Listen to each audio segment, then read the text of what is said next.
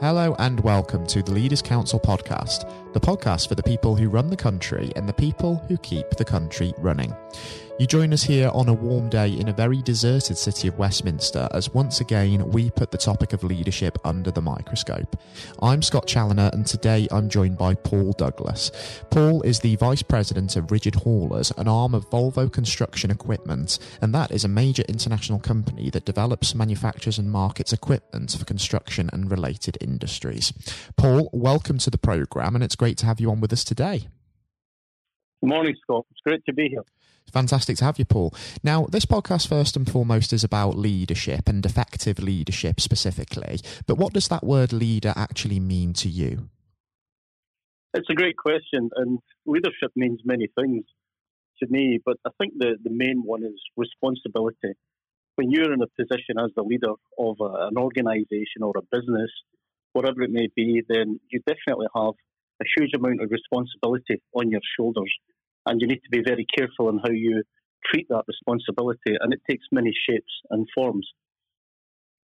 And if we talk about your own leadership style, how would you describe that?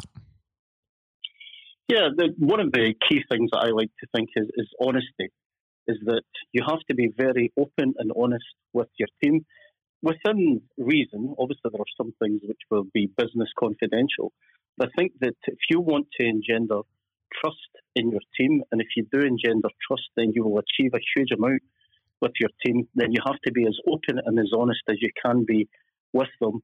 And that's achieved typically through good communication, but then very importantly, if you follow up on the things you have discussed or agreed with your team, then that trust starts to build, and with that you start to achieve great things with your team. And I think that communication and trust is so important in the context of the here and now, isn't it? With the disruption caused by the COVID-19 outbreak, there's a whole lot of people working from home and having to be self-motivated, having to be independent. And business leaders need to be able to trust them to be getting on with their daily task and essentially gearing towards that collective goal as well, don't they? It's a great point, Scott. Yeah, in the current climate, communication has never been more important. And actually, we're being tested every day, every hour, in understanding how our communication channels work, how effective they are.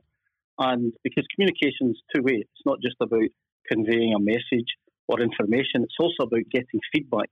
And in the current climate, that's sometimes very difficult to get that feedback. Is the information being received? Is it being understood? And what do the team members want us to do in terms of feedback? So yeah, the climate right now is really challenging everything that we understand about communications and how to keep in touch with our teams, because some of us are still trying to keep businesses going. There are still things that we can achieve. We still have customers out there. We still have shareholders and stakeholders for our businesses who we need to continue to support and continue to keep communicating with. Absolutely right. And in terms of maintaining communication as well, in this day and age, social media applications and different video applications, they've had a real major part to play in that as well, haven't they? They have. Yeah, they've absolutely come into their own. And, you know, in 2020, many of us are familiar with things like Zoom and Skype and FaceTime, using these digital methods. But they've been absolutely vital in keeping businesses going, but more importantly, keeping us informed and keeping us in contact with our team, with our business partners, with our shareholders and stakeholders.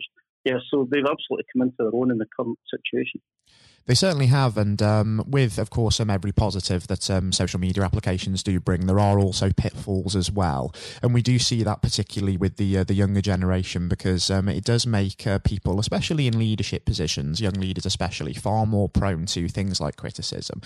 Do you think that perhaps there is a fear among particularly younger people starting leadership roles of failing and making mistakes, whereas perhaps they should embrace that a little bit more and use that more as a learning curve? Yeah, it's a good point. I think that one of, I'm from generally an older generation, and a lot of the methods of digital communication didn't exist when I started out as a young leader. I've always believed that, you can never beat face-to-face contact. You can never beat meeting a person in the room or at their place of work or at their job site. that way you're getting a much better understanding of what they do and how they do it. And it then adds to another important element of leadership, which is credibility. You can't learn everything from your smartphone or from your Zoom video. Sometimes you do have to go to the place. Sometimes you go and have to have a better or a closer understanding. And I think it's important that the young leaders, the younger generation, also understand that not everything can be achieved at arm's length on a smartphone. Absolutely. And if you were to channel your experience and give some advice to the next generation of emerging leaders, what sort of advice would you give them? One of the things I would say is that it can be a lonely place, being a leader. You've probably heard that from many of the other leaders that you speak to.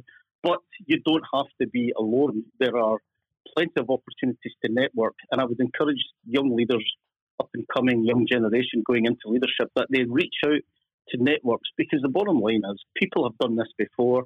There are very few situations and problems. This coronavirus is very extreme and rare, but there are very few situations in business that haven't been faced before, or similar situations that haven't been faced before, and therefore someone already has that experience. So I would encourage that they look at their networking opportunities within their industry, within the segment that they're in, within their profession, and to reach out and join those groups to get a better and a wider understanding, because many of the issues they face will already been dealt with, and there's some great experience that can be shared. And one of the things I find as getting on in my career is I actually get a lot of pleasure out of sharing my experiences with the younger generation. It's actually a great thing as a leader to be able to share those experiences. You make a really, really valid point there. And I think also it's important that leaders do remember that they're very much not in their role alone, are they? It's just as much about the people around them. And it is important to surround yourself with people who are going to advise you, who are going to get the best out of you. And also you are going to get the best out of them and help them flourish as well. It's so important, isn't it? Absolutely. Now, we talked as well quite a bit about your own leadership style and the ideal forms of leadership that you see, Paul. But what would you say have been the influences behind the way that you've imposed leadership over the years? Yeah, I've been very fortunate. I've worked for several international companies, and I've been able to see the different approaches to leadership that some different cultures have. So I've been fortunate to work for Japanese companies. I've served on the board of a Chinese organisation, and I've been involved with various American and European companies in my career. So I've learned a lot in terms of the culture approach to leadership and the way that things are conducted. So that's been a great learning and a great opportunity. Now everyone doesn't get that opportunity of international exposure, but it has been something that's really helped me in terms of understanding the roles of a leader, in terms of the responsibilities that you have, and going back to what we said before, that good communication, being open and honest, will build that trust with your team, and it has a huge value as you go forward. And do you think that leaders who are good people persons, as it were, do you think that they're just naturally born with the ability to be that way, or do you think it's something that is developed throughout one's career as you get to meet more people, work with more people, and develop more of a rapport? I think it's a bit of both. I definitely believe that people are born with a natural ability to be good with other people, to be good communicators. I think you can be trained and developed, of course, but there are some people that are strong as being solo performers and thinkers, and maybe not so great working in a team. And there's a place for that. But there are other people that have natural talents for being good at communicating, good working with groups of people, good at leadership. So I definitely think, yes, some people are born with that natural talent in their DNA, and they also choose the right development paths and development opportunities where they can build their leadership competency, because we don't have all of the skills and competencies in our toolkit when we are young leaders, and there are great areas that you can develop, and there's great opportunities to develop through courses, on-the-job learning from your peer group, or even most of us have a boss, so even looking to your boss to learn from them as you go forward. So I think it's a bit of both. I think some people have natural talent, and you can enhance that with professional development and competency and skill development throughout your career. See exactly where you're coming from, Paul, and also that idea of development. It links back to this idea, doesn't it, that human beings are essentially fallible and that leaders aren't going to get every single decision right, because leaders themselves who are in leadership roles, they are going to be essentially learning on the job, aren't they, in a way? They are going to be making mistakes and developing their own leadership skills, even when they are in that position as well. Yeah, that's a great point you've just made there, Scott, that you will make mistakes. You won't get everything right. You'll have all the information to your hand. You'll have your team supporting you, helping you to make that right decision. But at the end of the day, you will have to make a decision. And then there will be times you not get it right. The key thing is that you learn from that you do not make that same mistake again. You understand why the outcome was the way it was, and then you learn going forward. That's one of the key things a leader has to be very good at, is learning from those experiences. Don't be afraid to make a decision. And once you've made the decision, with good information, you're more than likely it'll be the right decision. But there will be the odd time it's wrong, and you have to learn from that going forward, and that's very important. It's a great point. Yes, learning from it's hugely important. And would you say it's also important for leaders to have a little bit of a thick skin as well? Because when they inevitably make mistakes, even if they do learn from them, there is always that possibility that they'll face some criticism for that decision as well, and they will have to weather that. That's it. You're absolutely right. There will be positive feedback and there will be criticism. There will be negative comments. There will be opportunities for improvement. And a wise leader, a good leader, will listen to all of that with open mind, open ears, open eyes, and take that on board and use that going forward. Because, none of us are perfect. Everyone has gaps. And then it's about understanding where those gaps are, learning from that and improving it going forward for the next time. And I think that's very sound advice indeed, Paul.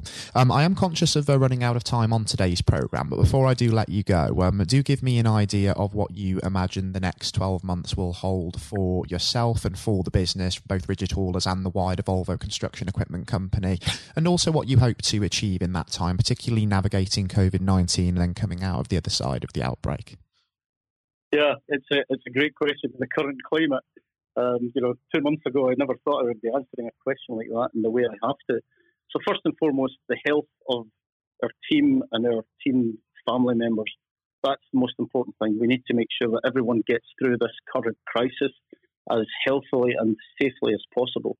And by following the government's advice, staying at home, supporting the NHS and saving lives, that's what we are encouraging across the whole of the Volvo world, not just here at our facility in the UK.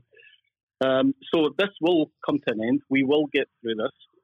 Things are going to be different at the other side. So the concerns from a business perspective and leadership is that the demand in our industry will certainly have taken an impact. It will be down.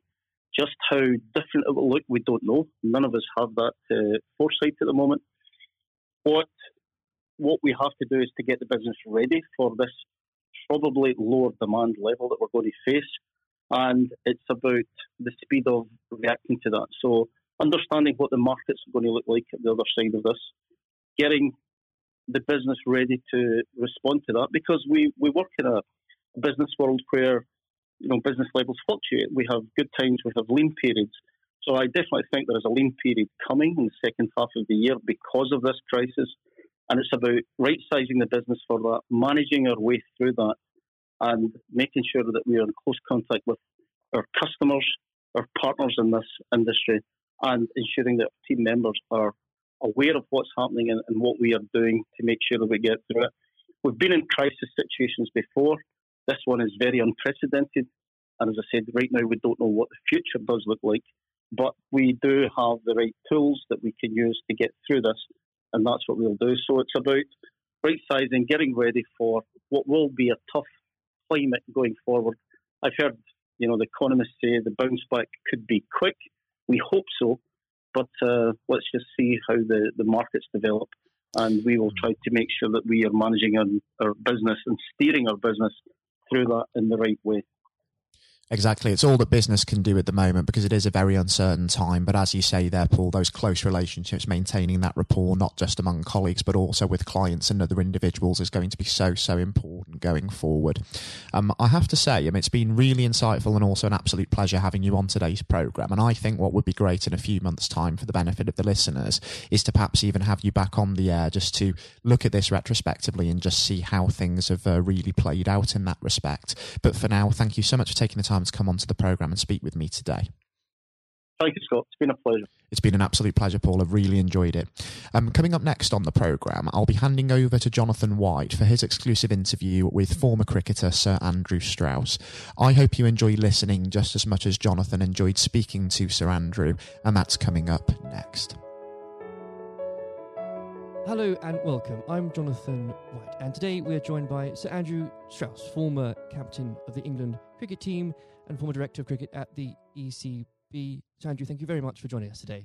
Real pleasure to be here. Thank you. The pleasure is all of ours. Andrew, you've had a distinguished career, as I said, both on and off the pitch in English cricket, recognised not least with your knighthood for services to sport just last year. So congratulations on that. Yeah, thank you. Now, there have been ups and downs in the career, like any career, including public and private disagreements with certain individuals. And on that front, I think what everybody wants to know, have you finally forgiven Marcus Trescothick for giving you that stupid Lord Brocket nickname? Well, my recollection was that it wasn't Marcus Trescothick who gave me that nickname. It was actually Mark Butcher. He's to blame. I think there were a lot of people. It was the senior England teams at that time who wanted to sort of put me in my place and make sure that I didn't get above my station. So thankfully it didn't particularly stick other than within those group of players. And you really did try and get on their nerves by getting above your station because, of course, in your first outing, you went on to score 112. Now, am I right in saying this, perhaps, that you only got there because Michael Vaughan did himself an injury? Well, that was the reason I got on the pitch in the first place. Yeah, absolutely. I mean, it's often sort of misunderstood or misjudged the role that luck plays in an international cricket or sporting career, full stop. And, I was waiting patiently in the wings for an opportunity, and it didn't really seem like an opportunity was going to come along. And then, I've only got injured in the nets, and there was my chance, and I had to kind of grab it with both hands if I could. And you certainly did. What was it like then to see your name being put up on the Lord's Honour Board after your first appearance?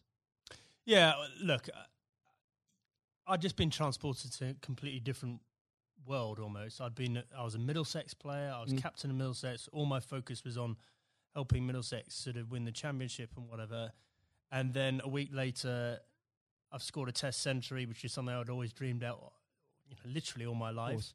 And then the thought of doing it at Lord's in your first test match. I mean, it was literally the dream. So, and then suddenly I started thinking, wow, hold on, potentially I've got a whole England career ahead of me and everything that entails. So it was a real shock to the system. But I suppose what I was grateful for was that I was relatively old, probably not the right way of putting it, but I was 27 years of age.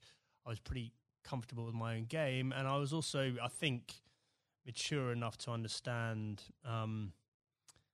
that this was a great opportunity for me, but not to get carried away with it, which is unfortunately what happens with a lot of younger players. Without a doubt. And I think in those early years of your career, it's so important, I think you'd agree, especially when you're learning from other more experienced people. And this can be true of any field, whether it's sports or politics or business, to have somebody there that you can rely on or look up to for guidance.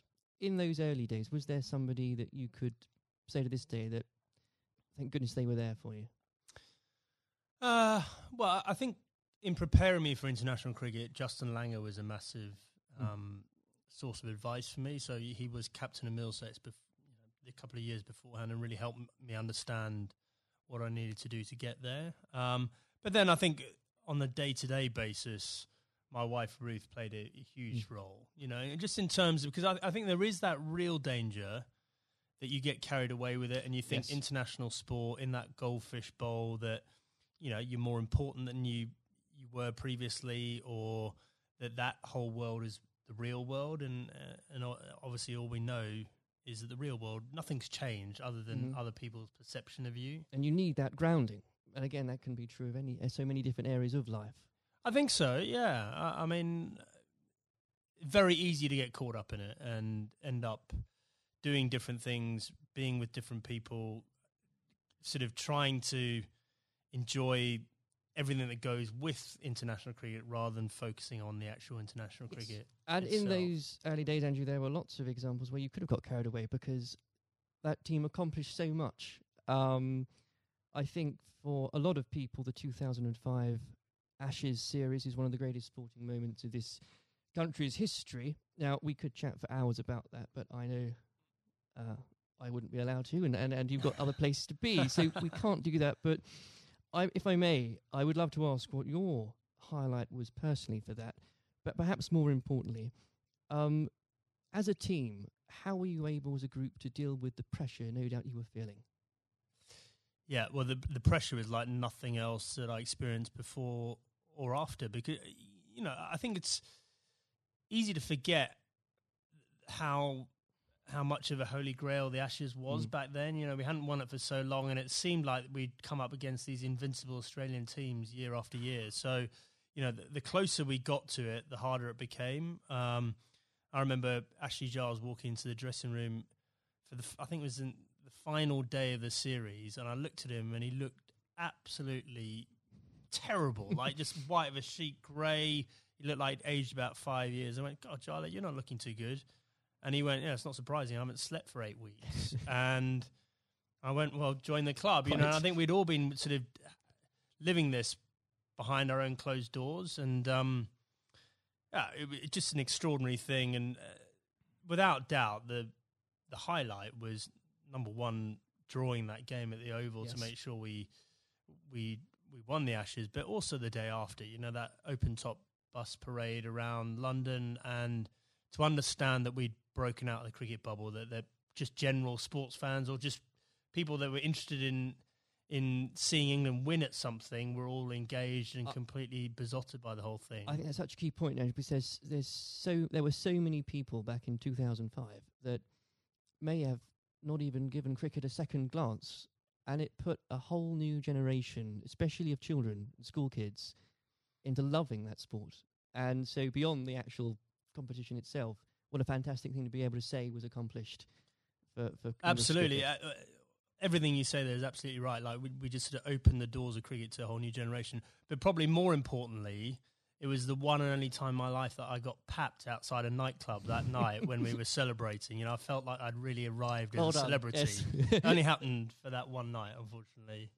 But I did ask for a highlight, and if you didn't perhaps give a specific one on the pitch, so I would suggest perhaps that catch at Trent Bridge. No. I mean, the catch at Trent Bridge was, you know, you see a ball, you stick out your hand and it goes in. I think my personal highlight was I scored 100 in that fifth Test match under real pressure, and that was one that, you know, that wasn't a moment, that was a number of hours, and I had to dig pretty deep to do that. Now, obviously, not that long later, and you were lucky enough and privileged, I'm sure, no doubt, to serve as captain. And whether you like it or not, you become the focal point of criticism. You were looked on, up to, and relied upon to be strong, especially when the going gets tough. You become a leader in many senses of the word. During your time as captain, what qualities does one require to fulfill that role? Well, a fair amount of resilience for starters. You know, you're absolutely right. You know, I remember when I got the role, it did feel like the biggest sort of poison chalice of all time, and the, you know, sort of a litany of England captains had sort of been churned up by the job prior to me taking over. So there was that sort of realization this is going to be a tough thing to do, and you're going to have to dig pretty deep. But I think actually the most important thing was sort of just pushing all that noise to one side and just clarifying, okay, if I'm going to do this job, what is it that we really want to achieve out of this? And so suddenly that becomes a bit more exciting and a bit more enticing, the idea of, well, we can do something that's never been done before here, and I've got the opportunity to play my part in that. So, you know, I think that was a big part of it for me. You know, I think a lot of those qualities around leadership, I don't think you have them until you're in that situation. Absolutely. It's very hard to prepare yourself properly for those sort of situations. And when managing a team, you're required to manage, of course, what some people could call big personalities. Others could use different shorter words. How poisonous can it be, when players, and indeed, and this applies again to so many different areas of life, when individuals think they are perhaps more important than a team? Well, I think probably worth broadening out that a bit. I think there are all sorts of different people that you have to sort of contend with in a team environment, and the job of the leadership or the management is to try and sort of gel them all together and get them bought into what you're trying to do and whatever. So, there are some people that are a bit more self-absorbed. There's some people that are slightly more maverick in the way they view the world. There's some people that are very quiet. There's some people that are, perhaps very worried about what might go wrong. And so you've got to try and understand all these people individually and try and get the best out of them. But there was definitely a line there for me in terms of embracing difference up to the point where someone following their agenda was going in a completely different path from the team's agenda. And, if and when that happens, that should be a problem for a leadership. And if it isn't a problem, then you're not doing your job properly. Absolutely. And with all that in mind, actually, and perhaps this is a bit of a mean question, but what advice would you give to others in a similar position, leading a team, being looked up to? What would be the key advice you'd give to them, and that you couldn't really do without it? Just generally about leading a team? I think so, yes. Okay, number one thing about leadership, I'm absolutely certain about this, is that the people you're leading need to know that you care about them. And if they genuinely believe you've got their best interests at heart, they will forgive all sorts of other inadequacies you might have, and I definitely had many, because they'll know your heart's in the right place, and they'll feel comforted. There'll be a degree of sort of psychological safety or whatever you might term to make sure that the team comes together when the going gets tough. If they genuinely don't believe you care about them and you're in it for yourself, doesn't matter how charismatic you might be. It doesn't matter, how gregarious and how impressive you might be as a person. They will be wary of you, and they will start looking after their own interests very quickly. Now, in 2015, obviously, you were appointed as Director of Cricket at the ECB. You took some pretty major steps early on. You brought in Trevor Bayliss as coach, was brought in. You put a much greater emphasis on limited overs cricket. Now, in the abstract, what had you identified that needed to be changed for English cricket?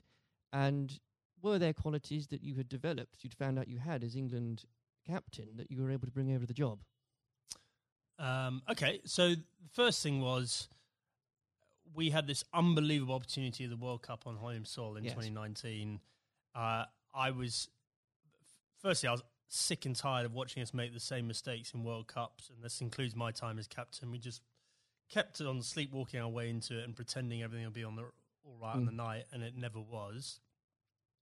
And so I definitely made it our priority to win that 2019 World Cup. I thought that was more important than anything else that was going to be taking place in my tenure. And I knew in order to do that, we had to completely shift our perception of white ball cricket. Quite a radical shift from what we were coming from. Yeah, but the rest of the game had moved on. And the rest of the game had understood that white ball cricket was playing an increasingly important role in both financially, but also in terms of players' focus and interest. Yes.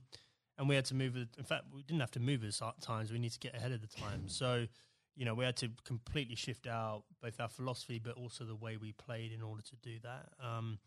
And I was very lucky having both Trevor Bayliss and Owen Morgan, who were prepared to sort of role model that and lead that through. And the second part of your question around what had the England captaincy sort of done to prepare me for the role, I think I was comfortable leading. I knew the environment. I knew what I was getting myself into. And in the early days, I could leverage some of the relationships that I had with the players. But actually, I found it a very different challenge because you are so far removed from what's going on the ground, Right. and so you're relying on other people to have to buy into what you want to happen and then do it themselves, and often in different time zones in different parts of the world. So that was a very new experience for me. Well, I think the strategy paid off, and I don't know about you, but when watching that World Cup final again, as so many people did in this country, it's once again inspired another generation of especially school kids who again might not have given cricket a second look, who have now become avid cricket fans. I know of some, and what a wonderful thing that must be. Yeah, it was an incredible day, wasn't it? I mean, I think in our vision, like when we're talking about the opportunity of winning the 2019 World Cup, I had this vision in my mind of Lords on a sunny day and a close finish and the incredible kind of, emotion that went with it. No one could have dreamt how it played out. I've never seen anything. I've never seen a game of cricket like that in my whole life, and for it to be the World Cup final was quite extraordinary. I know some fantastically avid cricket fans who were Googling there and then what exactly the rules became, because so was I, actually. Yeah, absolutely. Now, Andrew, in your wife's memory, you established the Ruth Strauss Foundation last year. In doing so, whether you'd admit it or not, yourself and the foundation has become an inspiration to thousands, husbands and wives, mothers and fathers, sons and daughters. Please do take some time, if you wouldn't mind, Andrew, to explain to the listeners the work the foundation does and what it's been like to lead a project like that. Yeah, thanks. Well, look, I mean, we obviously had a very tough journey as a family. First of all, Ruth being diagnosed. Ruth was someone that was always well. You'd never think she was going to be someone that was sort of laid down by cancer. And for us to find out that she had lung cancer was extraordinary. She'd never smoked a cigarette in her life. And I think we all had this perception of lung cancer being a smoker's disease. Absolutely. And so just having gone through the experience and obviously some very low times and us coming to terms with the fact that Ruth had stage 4 cancer and she was going to die, we learnt a lot in that process. And thankfully we had time for me to speak to Ruth before she died about legacy and what we could do to make something positive come out of this experience we'd all been through. And so after she died in December 2018, I came back and launched the foundation with two focuses. Number one, to fund research into these rare forms of lung cancer. These are the non-smoking lung cancers. 5,000 to 7,000 people each year in this country are diagnosed with these. No one knows why they're getting them, but they're on the increase, and it's young women that are affected more than men. Extraordinary numbers. Yeah, I mean, in the list of top 10 cancers, it's number 8. Rare forms of lung cancer, number 8. So it's not really rare. It's probably a misnomer, but it's, we're really lacking in funding and understanding. And then the second element, and probably this is in some ways more pressing, is to help cancer, anyone who's got cancer who has an incurable diagnosis, to help them and their families prepare themselves for death. And so in order to do that, we need to be able to find ways of them having open conversations with each other, because if you do this well, it should help the bereavement afterwards if you're well prepared for it. It's not something people like to do. I was very lucky that Ruth wanted to do it. But also we have to have that debate about the taboo of death and, effectively how uncomfortable we are talking about it, and certainly how bad we are preparing for it. If you think for a moment about antenatal classes before you have your baby, like how we're preparing you for how your life's going to change, and we do nothing around death, even though we're all going to experience it in one way, shape or form. And, I think as a society we need to be better than that. We've come a long way in so many different areas, and especially around mental health, and we can do better about death. There's no doubt about it. Well, I think the foundation is leading the way in breaking taboos on that front, because they need to be broken. I know the foundation is going out some events later this year, so if you could tell us about some of those, that would be... Yeah, so we've got a couple of big ones coming up. So the Westminster Mile, which is a very inclusive, if you're think about a marathon, but just think about just doing a mile of a marathon rather than 26. Sounds ideal. So we've got grandparents, we've got little kids, we've got people pushing prams, so that we're going to get as many people as possible to play their part in that and raise some funds. We've got the Red for Ruth Day at Lords again, so that was an incredible day for us last year. Whether you were there or not, especially if you were there, I mean to say, but whether it was the photos in the papers the next day, what an I think it was the 15th of April, wasn't it? What an extraordinary day, and what an overwhelming day that must have been for you.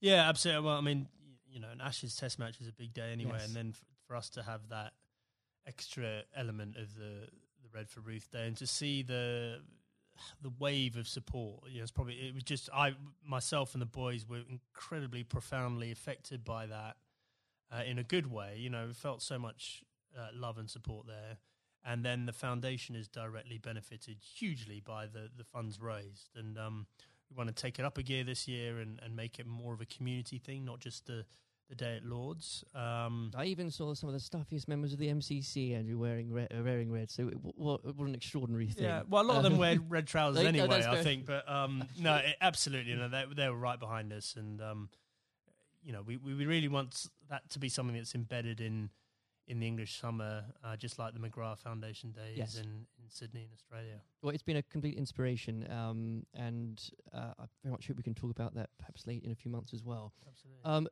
Before we go, as I'm conscious of the time, it's also an exciting year for domestic cricket, not least because of the introduction of the 100, not without its critics, Andrew, I know you're a big proponent of it. The Blast has clearly shown that the short form of the game has brought cricket to a new and growing audience, exciting games. What do you say to those that ask, why do we need the 100 as well? So the 100 is the most important step forward in domestic cricket in this country ever. And the reason for that is that increasingly, there's two things. First of all, we need to break out of the cricket bubble. So the Blast followers tend to be the same people that follow other cricket. Right. And therefore, that's a small audience and potentially a declining one over time, even though the Blast sales are increasing. We need to break out of that and try and get more general sports fans into cricket.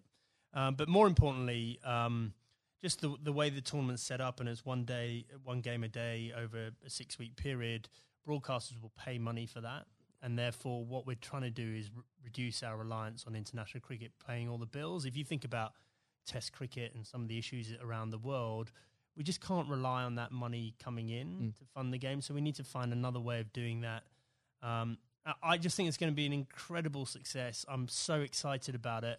I know there are people that are worried about it, but in 2 or 3 years' time, we're going to have our own short form tournament that will rival the Big Bash, and we'll be moving towards the IPL. And those are two enormous events out there, and we can have our own version of that ourselves. I can feel your enthusiasm for it. As an Essex fan, I'm still stumped as to, I think I'm going to have to choose between either supporting a team based at the Oval or a team based at Lords.